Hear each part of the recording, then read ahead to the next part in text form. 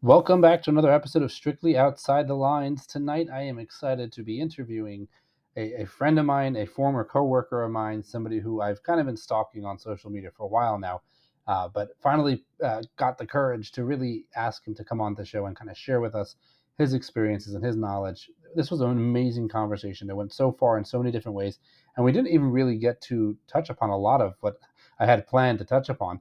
But to really just bring it around to you, our guest tonight is none other than Levi Rapoport, a licensed mental health counselor. He is amazing at what he does, and he utilizes rational emotive behavior therapy to change the way his clients feel by changing how they think and to develop unconditional self-acceptance. He works with them on unhealthy and unhelpful negative emotions and behaviors that are then replaced with healthy and helpful emotions and behaviors, which therefore let them lead a better and really their optimal life. We had a wonderful conversation. I know you're going to enjoy it, so give it a listen. Come on, Steve. We've got D in the carpet.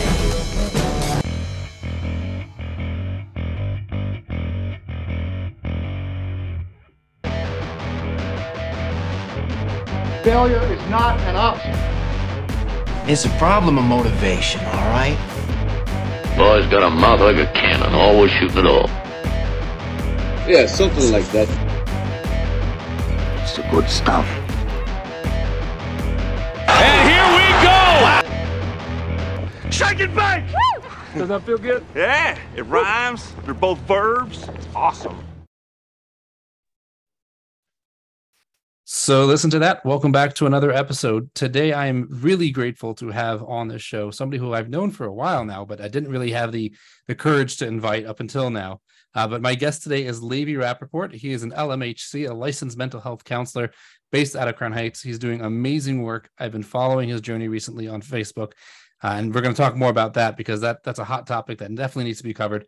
But first of all, Levi, thank you so much for being on the show. It's great to have you here. You're welcome. Thank you for having me. Absolutely. So just to give a little kind of context and background to the listeners, who is Levi? Who's Levi Rapoport?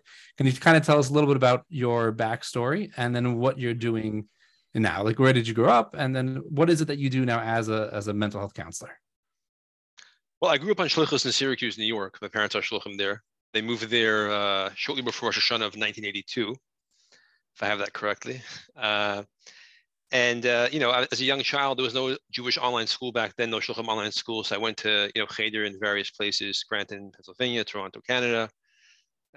So still always refer to myself as from Syracuse originally, but Yeah. as early as fifth grade, I've sampled multiple parts of the country and the world. Yeah, I can relate to that. I mean, for me, St. Louis is my home. I grew up there the first 12 years of my life. Middle of nowhere. We were the only Chabad family there. But even though I lived for an equal amount of years in Los Angeles, St. Louis is still very much my home. But it's I guess it's one of those things, like that's where the fondest memories are. But that was also, I reflect on this a lot, is that for me, being a Chabad guy in a modern Orthodox community allowed me to be outside the lines, which is, as everybody knows, like that's where this title came from.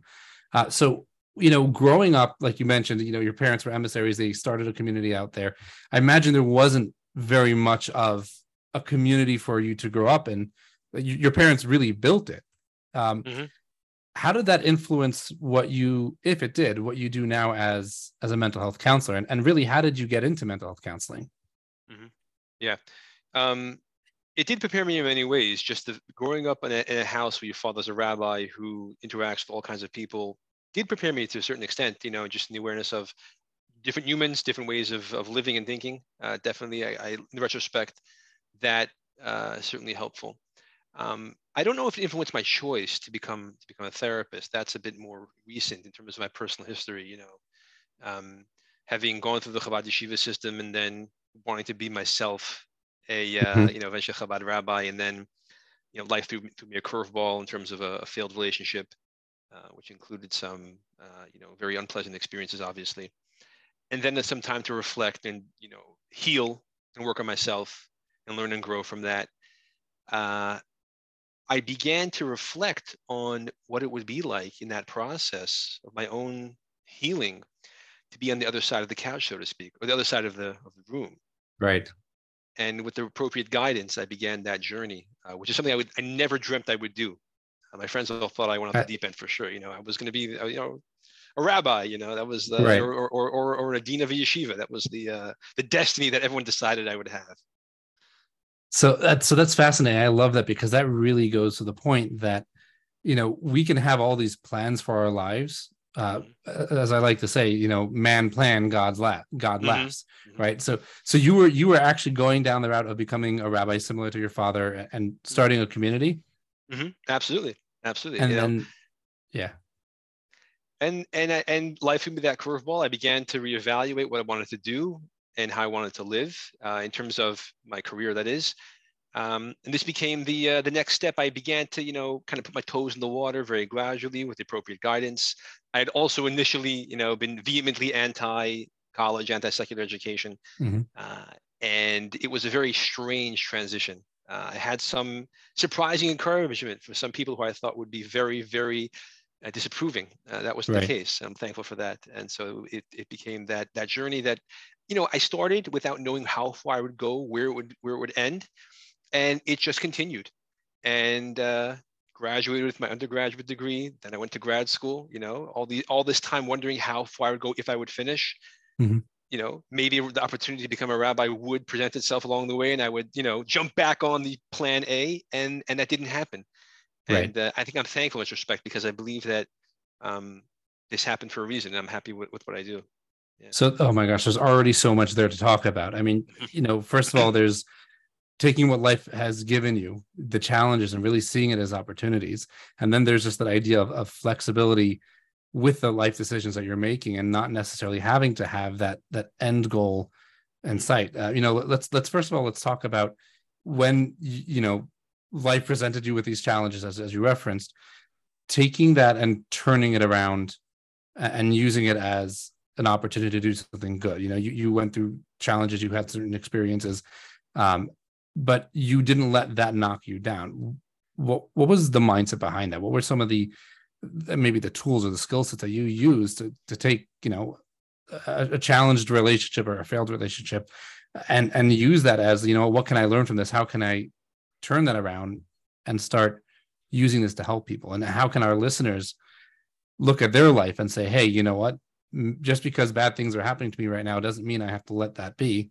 What can I do with this? Mm-hmm. Mm-hmm. Yeah. At that time, it was really, the mindset for me then was really just religious coping, faith, trust. Of course, didn't hurt to have some people in my life who were supportive. Mm-hmm. That was how I coped. And, religious commitment for me, definitely coming to study hall, studying Torah. That was certainly a solace for me, a refuge from all the tremendous, tremendous anguish and pain that was happening. And that was the tools I had. I discovered journaling at the time, somehow or another. I don't know how that happened. I picked up a pen and began to write, and it just was almost like a load off my chest. That was certainly very helpful. So at that time, what was the most helpful thing to me was, the religious mindset, the belief that somehow this will somehow end on a survival note, or if not a happy note, at least I'll come through the side, still alive and well. Right. And then it really did. You said, it did knock me down, really, very much so. And the getting up process was another step in terms of recovering, rebuilding myself. And in that context, I don't remember exactly the individuals who encouraged me, but besides for the religious coping part, I was introduced to psychotherapy, something which I actually been familiarized prior in the course of trying to salvage the relationship. Mm-hmm. And so I continued to use that in terms of my personal healing. And I began to discover that I have two parts to myself, right? There's the part of myself which relates to the deep religious conviction as a coping mechanism. And there's another part of myself that simply wants to feel, on a more humanistic sense, a sense of well-being, almost independent of the first, or at least somewhat not independent, but somewhat separate in terms of its focus. Right.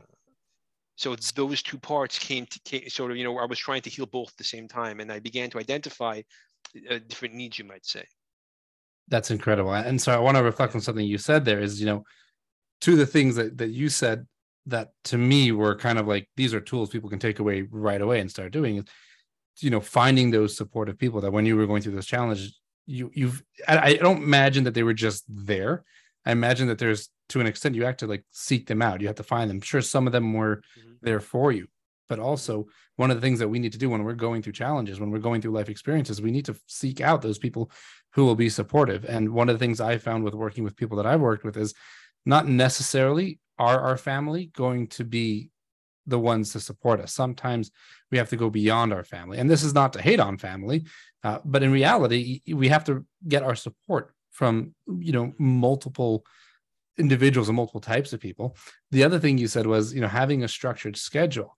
If your day is just empty and bare and you're just sitting and wallowing in the despair of what's been happening and how things are going wrong, life is not going to move forward. So you have to institute and put in some form of a structured schedule so that you have something to show up to no matter what, because that can break the cycle. As far as journaling, that's something that I recently started myself as well. I found online this thing called, I think it's called Mind Journal. It's supposed to be like the ultimate men's journal. And it was okay, but really what came out of it for me more was it prompted me with certain ideas of things to focus on. It brought to reality that I don't have a bucket list of 100 things to do, so I don't have 100 things that I want to do, but I should have things that I'm looking forward to and things that I'm working towards.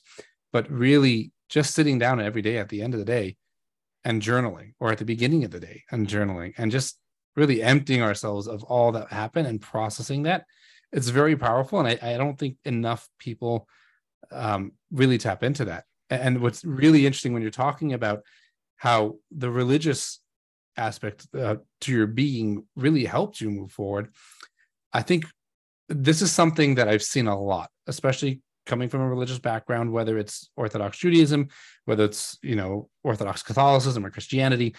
Oftentimes we feel like religion is preventing us from doing things that we feel is the right thing to do. And I don't believe that that's right. I think on the contrary, let's talk about journaling. You look back in the, Hasidic dynasty and Hasidic history, some of the greatest thought leaders and rabbis and, individuals from our community kept journals. Mm-hmm. Very avid journalists, in fact. Yeah, absolutely. Oh, yeah. Previous Lubavitcher Rebbe. 100%. So the question is like, why is that not being taught more? What is this, challenge, this, I'm losing the word, but why is it that when we become more, our religion becomes more organized, we start to lose track of the history of it and the practices that are neither religious nor non-religious, but they can help it? Yeah, I don't have a good answer to that. I think the answer needs to be that we need to learn what things are there that we're not paying enough attention to, and implement those things where they're useful. You can ask the same question, presumably, about healthy lifestyle in terms of healthy eating or exercise. Right. That was probably something that was very emphasized and maybe wasn't as crucial to talk about before we, developed food that really is not real food. It just tastes like food and it smells like food, but it's just, fake food. Right. So it wasn't as important to talk about, perhaps. Maybe it was, for various reasons, less emphasized or more optional, more of something which was a matter of your preference, whereas we kind of only want to talk about the things that everybody has to do, so to speak. That could be part of it. So, okay, so let's flip the question from why, because nobody cares why. The fact of the matter is it's happening. Our kids, ourselves, we're not equipped well enough to deal with the challenges that life's throwing at us, when in reality, it's all there. It's all there in Torah. It's in the Bible. It's in Hasidic philosophy. It's in the Kabbalah, but it's not being utilized. So let's flip it from a why to a how. How can we start, going back to the source and seeing how it's been utilized? And again, we can use, I reference this battle that you're going through right now with our wonderful community. For some reason, there is this opposition to seeing a therapist or a psychotherapist, and people are bringing proof from a religious standpoint. And I've been following you along for the last couple of weeks now, and you're going toe to toe with these people and showing them, no, there are sources. What can we do to continue to do that battle? How do we, for ourselves, discover what we need in order to support our religion and support the human side of us. Where can we look for those things, and how do we start implementing that in our life? Mm-hmm. Yeah, I mean, so there's two parts to that question, I guess, which is why is there an opposition, and then how do we use our religious faith and ideas to better ourselves and improve our mental health? I guess the first point is that the opposition probably comes from a place of fear, right? And some perhaps legitimately so. There's been episodes in our history as a people in the past where disciplines that are not based on Torah have been introduced, and they've caused a compromise at best, or a strong decline at worst in terms of religious commitment. So there's legitimate concern over there, if you will, especially because some of the personalities who promoted and continue to promote psychotherapeutic ideas don't necessarily preach or encourage religious practice. So there's legitimate concern over there, and the importance of having an understanding of which parts, for lack of a better term, of the discipline are not compatible with Judaism versus which parts are is absolutely crucial. Yeah. In terms of the question of how to use our religious faith and ideas to improve our mental health, it is very true, and I believe this, absolutely so as a religious Jew, that all the answers to all questions are found in the Torah. Right. Not including, by the way, how to fix your car, if you know where to look for the answer and how to discern it, distill it. Not every individual knows how to find that answer in those scenarios. Right. So to use the two parts to myself that I mentioned earlier, and I think I experienced this, I discovered this on my personal journey over here, especially when I talk to other people who, non-religious psychologists who became religious, we're coming from different places. They sort of find Judaism so rich and so much more fulfilling and deep than psychology. Fair enough. I came from a different place where, yes, the fulfillment and truth and richness of Judaism is so deep and so important, but similar to the idea that maybe physical health, needs to be addressed independently, emotional mental health does as well. And then the journey for the religious Jew then is to incorporate that journey into his religious journey. But it does deserve its own independent attention. So, kind of a long-winded answer for you, but, that's the way I believe that the best thing we can do is to create a healthier sense of our most basic human part that can then make us most healthfully likely to maximize the benefit of our religious part. Right. So essentially, pretty much on a daily basis, a person has to do in the morning self-accounting. Where am I holding today physically? Where am I holding today emotionally, mentally, behaviorally? How am I going to proceed further? If I'm not in an emotionally good place, I need to find a way of getting there before I go to work, before I show up. I mean, I'm an open book about my family and about my life and what I've experienced. And I think that's important because people need to hear that. They need to know that this exists. It's interesting because one of the things that one of the arguments that my father and I had, argument, debate, whatever you want to call it, he was coming from a place where, like you said, all the answers that you need are straight up in Torah and Chassidus. You don't need to go anywhere else. I agreed with that. However, I didn't see those sources. I was not a person who was trained to be able to see everything.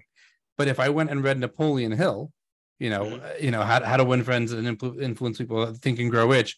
Sure, Think and Grow Rich. I think it was the Rebbe Marash or the Rebbe Shab that said, "Tracht gut, wird sein gut." Think good and it'll be good. It's the same thing, but we haven't packaged it well enough. And I think that is one of those things that's really missing from our life and from our upbringing. I do want to reference. I can add to that. Sure. Yeah, please. Just if a person is having a deficiency of water, a dehydration, right? So in order for them to be able to, pray with the proper concentration, you want to get a drink of water. Right. Now, all humans, whether you're a religious Jew or not, experience discomfort with dehydration. And all humans will benefit from a glass of water in that context to reduce discomfort. Right. Now, the same thing is true for emotional discomfort. And there's ways to correct that. And the answer, not necessarily is immediately observed from Torah knowledge, right? When it comes to a glass of water, it's pretty obvious. When it comes to emotional regulation, as well, the answer can be found in what you may call a non-Torah source. Of course, in both scenarios, it's the expectation of the observant, the devout Jew, to think about the idea of why it's important to reduce that discomfort and be hydrated is because it's all part of the purpose of carrying out your religious obligations. The same thing applies to emotional discomfort. Nonetheless, they still perhaps can be obtained in a context that doesn't immediately present itself as a religious idea. Can So you, if I'm having an anxiety, if I'm having anxiety over financial distress, right? A tremendous amount of anxiety because I don't feel financially safe. The way to alleviate that anxiety can be to influence myself to have a deeper sense of faith in the Creator's ability to provide. It can also be to think more rationally about exactly how bad my predicament seems to be versus what reality says. right? So there are occasions where the emotional discomfort, whether it's a financial anxiety or a deep emotional pain over a parent rejection or anything of that nature, where the solution can be found in what you might call the typical human knowledge, that not necessarily is Torah knowledge. Right. So it's our obligation to then use those ideas effectively in the awareness of how the Torah wants us to use those ideas. Right. So the answer is not necessarily within religion itself, but it's more of how we take this Torah knowledge and apply it to our life, because we are, after all, humans, and God created us that way. Right. So both Jew and non-Jew are experiencing difficulty with their physical health. They both go to a doctor or whatever nutritionist is going to be. They both go, if it's an emotional health issue, they both go to a therapist, perhaps. So there's a lot of similarity in terms of the context and how to improve the health. And yet there may be a difference in terms of the underlying thematic purpose of it all. Right. But the structure is very similar. So yes, there's an external similarity, but there's a deep down difference in terms of the essential purpose. Right. So from the perspective of faith and creating income, for example, a person can go to a job to make money. And the reason why they're going to the job is because they want to make money. They want to bring home an income. Or if you go based off of, Shahar B'tachon, the gate of trust, the faith-based approach is the money I make comes from God. I have to show up to work because me showing up to work is creating a vessel for God. But at the end of the day, what I make is determined and many ways predetermined by him. But either way, you still have to show up to work. I can have all the faith in the world, but if I'm not doing the work, then I'm not going to see the results. I can have faith that God is going to heal me, but if I'm not going to the doctor, it ain't going to happen. So I can have faith that Torah tells me how to heal emotionally, how to heal mentally. But if I'm not seeking out that professional help, then I'm not necessarily going to get there on my own, because I am not trained, as we know, in how to take Torah and take the interpretation.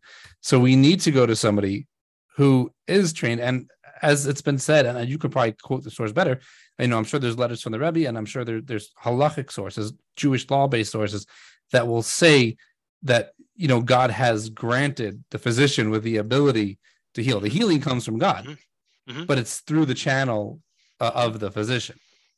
Absolutely. Yeah. And it's a good point you make. And there's actually a very rich letter of the Lubavitcher Rebbe where he emphatically writes to a psychiatrist in Toronto, I believe, that he does consider a mental health practitioner a doctor in terms of the Torah's definition of such. Yeah. Wow. That's incredible. Yeah, absolutely.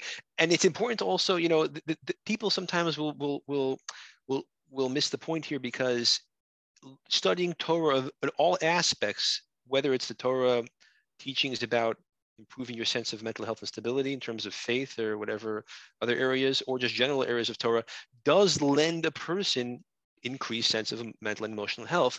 People will then say, well, in that case, that's all we need. There's no need to add anything to that. There's no need to address, how do I say this politically correctly? Maybe I can't. There's no need to address the part of the Jew which externally seems similar to the non-Jew. That doesn't have to be talked about. We don't have to address the mental health, emotional health of that part of the person. That's incorrect. Right. So let's talk about this, because this is, it's a hot topic.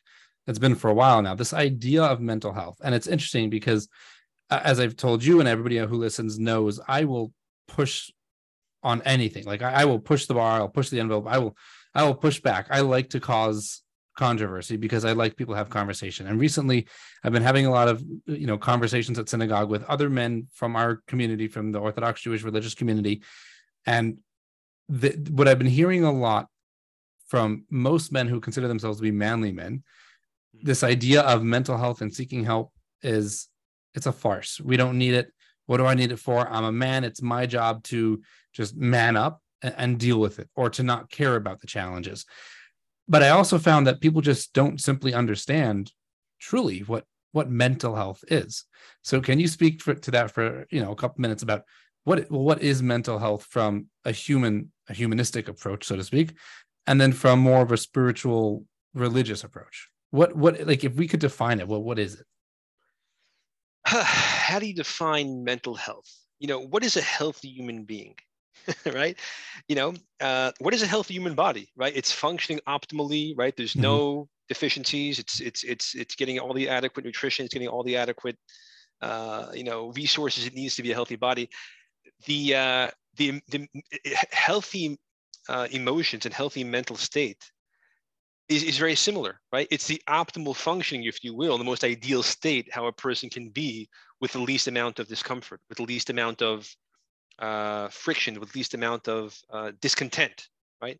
So when we're in that state and we're experiencing that sense of equilibrium, with a healthy degree of moving through life and experiencing what we want to experience, the way a healthy human is meant to, by having the experience, depending on our developmental stage, obviously, and having those experiences in a happy way, in a content way, in a way we're enjoying the sense of stability, we're enjoying the sense of growth, we're enjoying the sense of challenge, we're appreciating the process. All that is what you call mental and emotional health, to sum it up.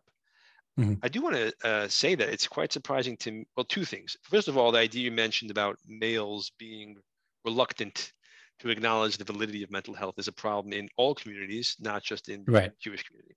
For sure. Ironically, in our community, it's the most surprising to me.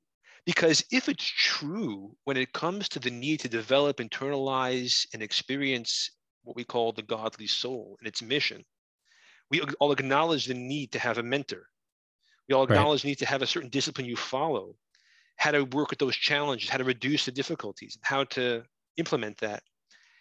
There's no reason to assume that would be any different with the other parts of ourselves. So it's in a way surprising to me that our community has this issue. You would think that, besides the religious challenge mentioned earlier, but the idea that from a perspective of manliness, there's some kind of, something to be embarrassed about having to address our mental health is quite disappointing. So that's what really gets me, because again, that's one of those things where you see, like for me, it's always about go back to the source. You look at Hasidic philosophy. Where did it start with? It started with a gentleman by the name, or a rabbi by the name of Yisrael Baal Shem, right? The master of the good name. And his basic thing in life was to love a fellow, to love even the simple person, right? So if a person is practicing Hasidic life, but they are not having that basic concept of loving a simple fellow and appreciating even the simple fellow, then are they truly practicing properly? So yes, we have within our teachings this idea of a mentor, and we've spoken about it before on the show. But the question is, are the ones who are the mentors, are they really qualified? Do they know what it means to be a mentor? What are they mentoring the person in? Are they sending them down the right path, or are they sending them down the path of, this is the path that I believe is the right path, despite that it's not what's best for you? For me personally, I have a multiple of these mentors. I have somebody who I go to when I want to be challenged religiously and spiritually, because I know he's going to push me beyond my comfort zone. I have somebody who's kind of more level, and he's able to see kind of all perspectives. And I have somebody who I go to for marriage questions. I have somebody who I go to for personal questions. I'd love to have them all packaged in one, but I found that it's very hard to have that. It is my responsibility to find that person. It is my responsibility to not just kind of settle and go with what's within the comfort zone. But I've also found, especially, in high school, which is kind of where we're really first introduced to this idea of a mashpia, a mentor, they're really there to, at least from my personal experience, to push an agenda, which is wake up on time, do your morning prayers, do this learning, do that learning, do all academics. You have to wear your white shirt, your black pants. There's no other way. You have to be this factory made penguin. When in reality, well, what are the unique experiences that I'm going through, the challenges that I'm facing? Maybe the response should be different. I'm actually happy to hear that recently I've heard from people who are attending the high school that I went to that things are actually done differently now, and that now they're a little Yeshiva Oral Chanan Chabad, Yoak, great old Yoak. I was there as well. Yeah, so I think that's where we actually best first 2 years met. of my life. Yeah. Okay. I knew that. I was just making sure you remembered. Yeah, of course. Yeah. Thank you for challenging my memory. Now I'm second guessing myself. But the thing is, so they have grown, they have adapted, but that's also because the individuals who are there now in those roles have changed, and they're coming from this place of, really thinking about what is the individual need. And so progress is a challenging word, because progress can be used in a really bad way, but at the same time, it's something that has to be constantly on our mind. Definitely. To be fair to the mentors in the context you're referring to, the mashpiyim as they're called, it is their job to come with an agenda that there is a truth, and I'm trying to help you access that truth. In the therapy office, you almost collaborate with the client to create whatever truth you want, right? The truth is, whatever you want to believe it is, and I'll help you get there as long as it doesn't, go against any basic societal values.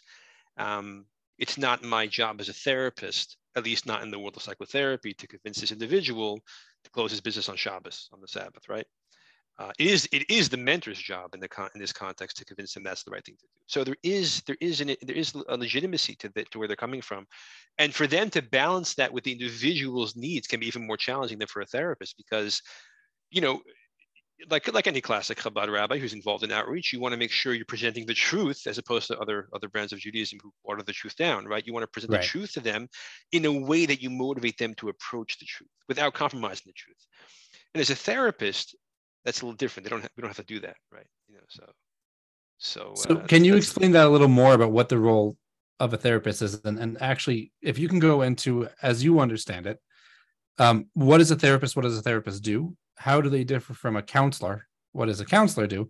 And then, as a coach, what does a coach do? Because I have my personal thoughts on that, and the way I kind of differentiate between the three of them based off of my experiences. I've gone to therapists, I've gone to counselors, I've had coaches, I've also been a coach for a while. But I'd be very interested to hear from your personal and professional experience. What is the role of a therapist? How does it differ from, let's say, a counselor or a coach? Yeah, so we may be using some terminologies over here differently, because the term psychotherapist, well, therapist can be used to even refer to people who do speech therapy, so it's not related to mental health, almost not at all. But so we'll focus on mental health. Yeah, so psychotherapist is a general term which covers somebody who uses, the science of human behavior, thinking, and feeling to help the person heal and become more healthy, right? And it's a very general term, obviously.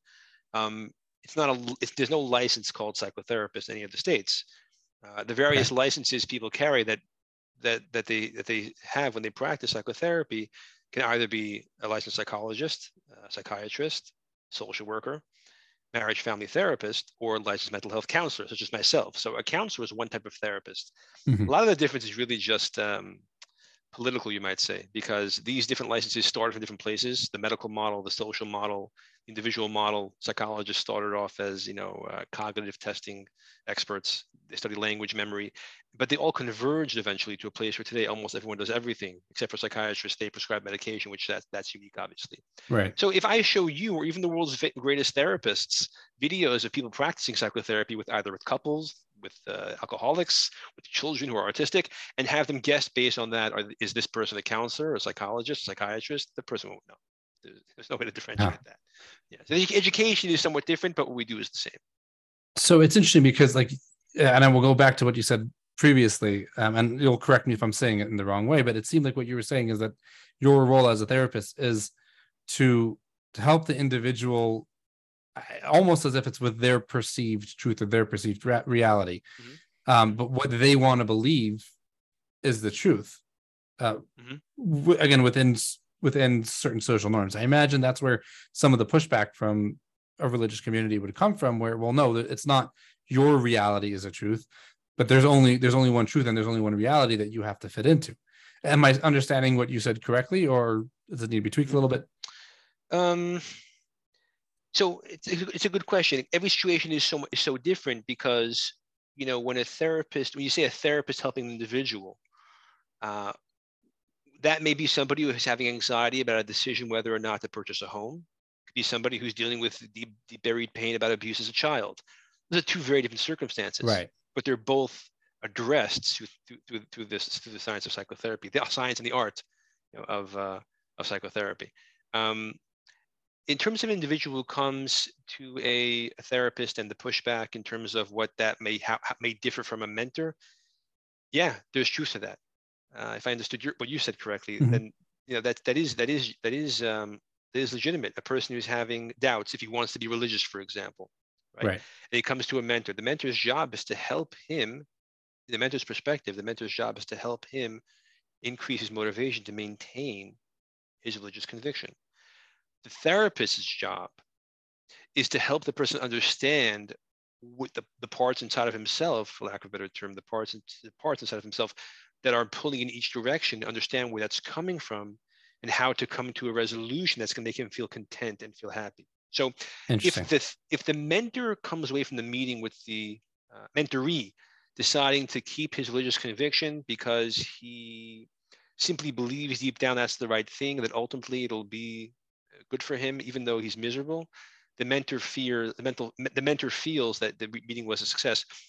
For the therapist, that not necessarily is the case. It could be true that he's coming away with a decision to stay religious from an unhealthy place. And then it's the mentor's job, if he's an observant Jew, to talk to his own mentor about how he should handle that exact situation, so that what he's doing to help this person is the focus rather than what he believes is the focus. And it's helpful to have a mentor, of course, who's an observant Jew and extremely familiar with mental health. So I guess I'll phrase this differently and let me know if it rings true. It seems to me almost like what you're saying is a therapist or a counselor, their goal is to help an individual understand why they're feeling what they're feeling towards both sides of the spectrum and help them to process that so that then they can make the correct decision. Would that be correct? Yeah, basically, in the simplest form, yeah. Right, very simplistic. So it's interesting that you bring this up you mentioned that, because to me, I had an individual I was working with years ago who, when we started working together, it was just started out as a conversation, but then it turned into a working relationship. And what I realized was this person was no interest in being religious whatsoever. They were not going to keep to it at all. Mm-hmm. And I know that in a role of a mentor or a coach, seemingly religiously, I should be pushing them to maintain their religiosity. Mm-hmm. But I didn't feel that would actually be the right thing. So I reached out to a counselor that I knew who was specifically a counselor, but also a religious individual. And he said something to me which has stuck with me to this day. He said, it's what is going to help this person have the highest success rate for being a religious Orthodox Jew. If I push them into a direction or encourage them to go in a direction to maintain that religiosity, what's going to happen? Well, at the end of the day, I knew he wasn't going to listen, and chances are I would end up losing this person as a friend, as a colleague, as whatever it may be. Whereas if I did not say go one way or the other, but rather, what do you need in your life right now? What would happen there? And I felt that there was more of a chance that if I didn't push the religious envelope and let them make those decisions on their own, but kind of like you said, understanding why are you going down this route, there was more of a chance of them maintaining that religiosity. So sure enough, that's what I did. I did not push the religious envelope. I questioned them as to why that was their thinking. They went the direction that they went, but they ended up finding a greater appreciation for the religiosity and for the spirituality, even though they're no longer religious, as we would say, but because there was that freedom to make that decision on their own. And I think that's something that's missing a lot nowadays from our mentors and, whether counselors or not, but from our community. There's so much, we're so focused on, no, you have to be this way. The religion is more important than who we are as an individual. And kind of reflect back on a post you shared. I don't remember how, it was fairly recently, but it was a post originally from 2021 where you mentioned a rabbi's son was speaking about how when growing up, the community came before family. And that's something, having worked with many of these rabbis in their communities, I've seen it myself. And it's a problem where we put, again, faith, family, finances, fitness. Those are my four pillars, and that's the order, right? Faith has to come first, then family, then you work on your finances, and then your fitness. But oftentimes we reverse that. We put it in the way of, well, because faith has to come first, therefore family is secondary, but we never really address family. And that's something that we have to change. And we have to ask ourselves these real serious questions about it. Absolutely. And, I have some notes I took here I wanted to go back to, but just to say something quite controversial, which is fine. Go for it. The father who's so busy with his hedge fund business, and he's doing it day and night, and so he's neglecting his family. And so the rabbi mentor is talking about the importance of your family has to come before your business and before even your personal life goals, because your kids are the most important thing. That's true when your hedge fund is a Chabad organization. When your career moves from Wall Street to the religious sector, your family doesn't take a backstage or a back seat. And so this idea that the neglectful father whose head is buried in the newspaper, not paying attention to his family, that newspaper can be a page of Talmud. Mm-hmm. So what you're saying, to clarify, what you're saying is that religiosity does not give you permission to now put your family secondary. Absolutely not. If they feel that way, then there's something's wrong, because we're not expected by the powers that be to choose between our purpose in life and our family. It's part of the purpose. And there's a lot of awareness, thankfully, out there that's the case, in fact, but it has yet to be implemented in all contexts. Right. And I will say that as much as we talk about the problems, let's say, I have noticed, and I've been having multiple conversations with multiple people recently about this topic and this idea, and they are pointing out that things are slowly but surely shifting for the better. So I do want to acknowledge that.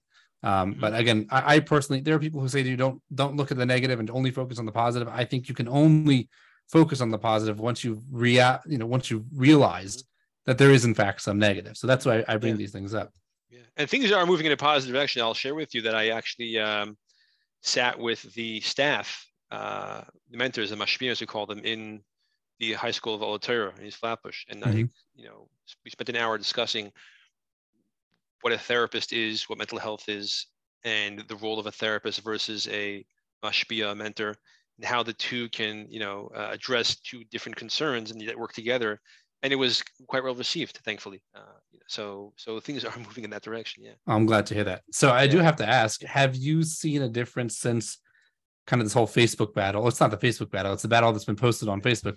Because I know at some point you even distributed packets and pamphlets throughout the community, and people were taking it off the table and whatnot. Have you seen improvement in that area, or is it still something that's kind of ongoing? I get a lot of positive feedback. Most people who are encouraging don't post their views online. It's mostly the people who are less encouraging. Right. But there is a lot of awareness today, both because of the professionals who are trying to raise awareness, and just individuals from their personal experiences are trying to raise awareness. There's a lot of awareness today in terms of emotional stability, mental health, all those things. And so that article particularly was my attempt to explain in the clearest terms the benefit of psychotherapy, including for somebody who has great religious conviction, devotion, and really lives, walks the walk, if you might say. Mm-hmm. I was disappointed that one of the websites in our community, which often promotes or dispels the need, kind of makes fun of the need of mental health awareness, was unwilling to publish it. Mm-hmm. Their excuse was that an earlier version had been published sometime about a year and a half prior by Crown.info. And so they said, we don't want to republish something, but it was really redone. And I thought it was worthy of a second chance, if you might say, on this website, because of this website's, one-sided perspective. They published some sort of, watered down response that was not, I think, worthy of counting the opposition, you might say. So that was an attempt when I had to publish it at a hard copy. That was my attempt to kind of spread the word and increase the awareness. And I think that Right. there are people, unfortunately, who are suffering because the people that they live with or care about are refusing to get the help they need because of this misunderstanding. And I want to dispel that notion. Right. So we're running out of time now, and there's a lot more to discuss. So we might just have to schedule round two. I want to finish up with a couple more questions. So the last question before we get to the two last questions is when and how does when should a person seek professional help? What are kind of some of the things to look for if they're experiencing in life that they say, like, and it's not necessarily that there's something wrong with them, but like, hey, this is going on. What are kind of the signifiers for a person to say, you know what, it's probably best for me to reach out to a counselor or a mental health counselor or a therapist? And then how do they go about finding the right individual? I mean, obviously they're always welcome to contact you, and we'll put your information in the description. But what are kind of like the things to look out for? Like, hey, maybe now is time to reach out to somebody. Yeah, that's a great question, right? The question is, what's the point of desperation?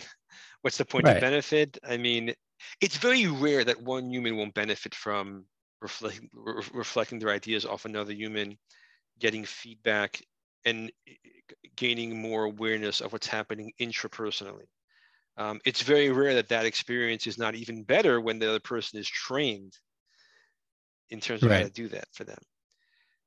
In terms of when it's not just beneficial but important to reach out, when a person consistently realizes that they're hitting roadblocks, they're not making progress, they're just consistently either unhappy, intrapersonally inside themselves, or socially they're not making progress, and they just keep hitting walls, that's when you want to sort of, go to somebody else and ask, what's going on? What am I doing wrong? There's something, I have a blind spot here, right? So I'll add a part two to that because it just popped into my mind. What if somebody's in a relationship with somebody else and they're experiencing challenges in their relationship and their partner is not open or up to going to seek help? Is it okay for that individual on their own to go out and seek help? Or is that betrayal to their partner? No, absolutely. It's important to do so. It'll make you a better partner. It'll help you handle your partner better. I have this friend who sends me all these like little, things that make fun of therapist or therapy, and so one of them says, I'm in therapy to deal with somebody who refuses to go to therapy. That's great. So absolutely, a relationship consists of two individuals. And if one of them is going to improve their sense of individual health, that will help the relationship. Make the relationship more manageable, more pleasant. It could also have the opposite impact where two very unhealthy people are kind of in the same arena doing the same unhealthy dance, and one of them suddenly becomes healthy, looks at the other person, says, "Who are you? I don't feel comfortable here anymore." That happens sometimes, when you have an unhealthy person marries an unhealthy addict, the addict gets help, becomes a healthy individual, and the other person suddenly seems like some, foreigner. Yeah, that can happen. So that's a whole discussion for another time. We'll have to leave it for that. But I got two more questions. But before we do that, what's the best way for people to reach you, follow you, get more information about who you are, what you do, social media, anything like that? Yeah. The only social media I have is Facebook. I'm an old soul, so I'm a dinosaur, you might say, in that sense. I don't, have any other ones, but, in terms of contact, my email address is levi@rapoportcounseling.com, Levi, Levi, I could say Levi on this podcast, right? Levi at RAPOPORT counseling.com. My phone number is 609-PSYCH-18. Nice. Okay. And we'll put all that in the description below as well. Okay, so last round of two questions. These are the two questions that I ask anybody that I have on the show. Most of the time it trips them up because they weren't expecting it, and I keep forgetting to brief you on it. So the first thing is pretty simple. If you could give any piece of advice or one piece of advice to anybody, what would that be? What is the one thing you think people need to know most?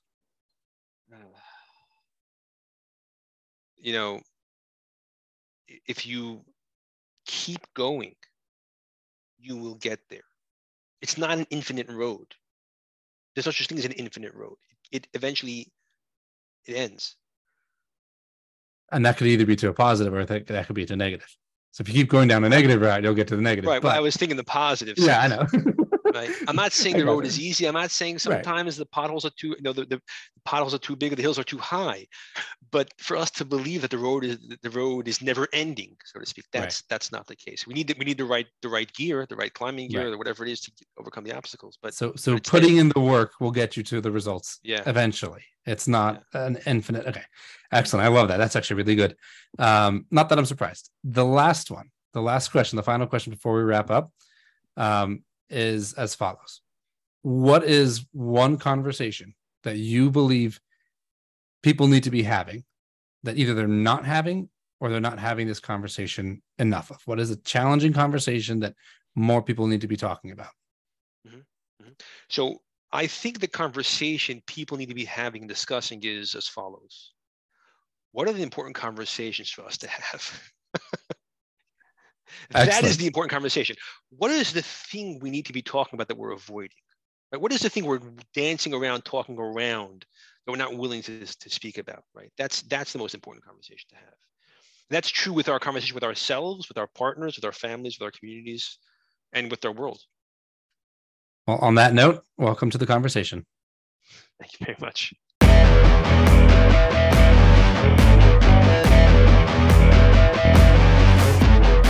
I'd say that was a pretty successful broadcast.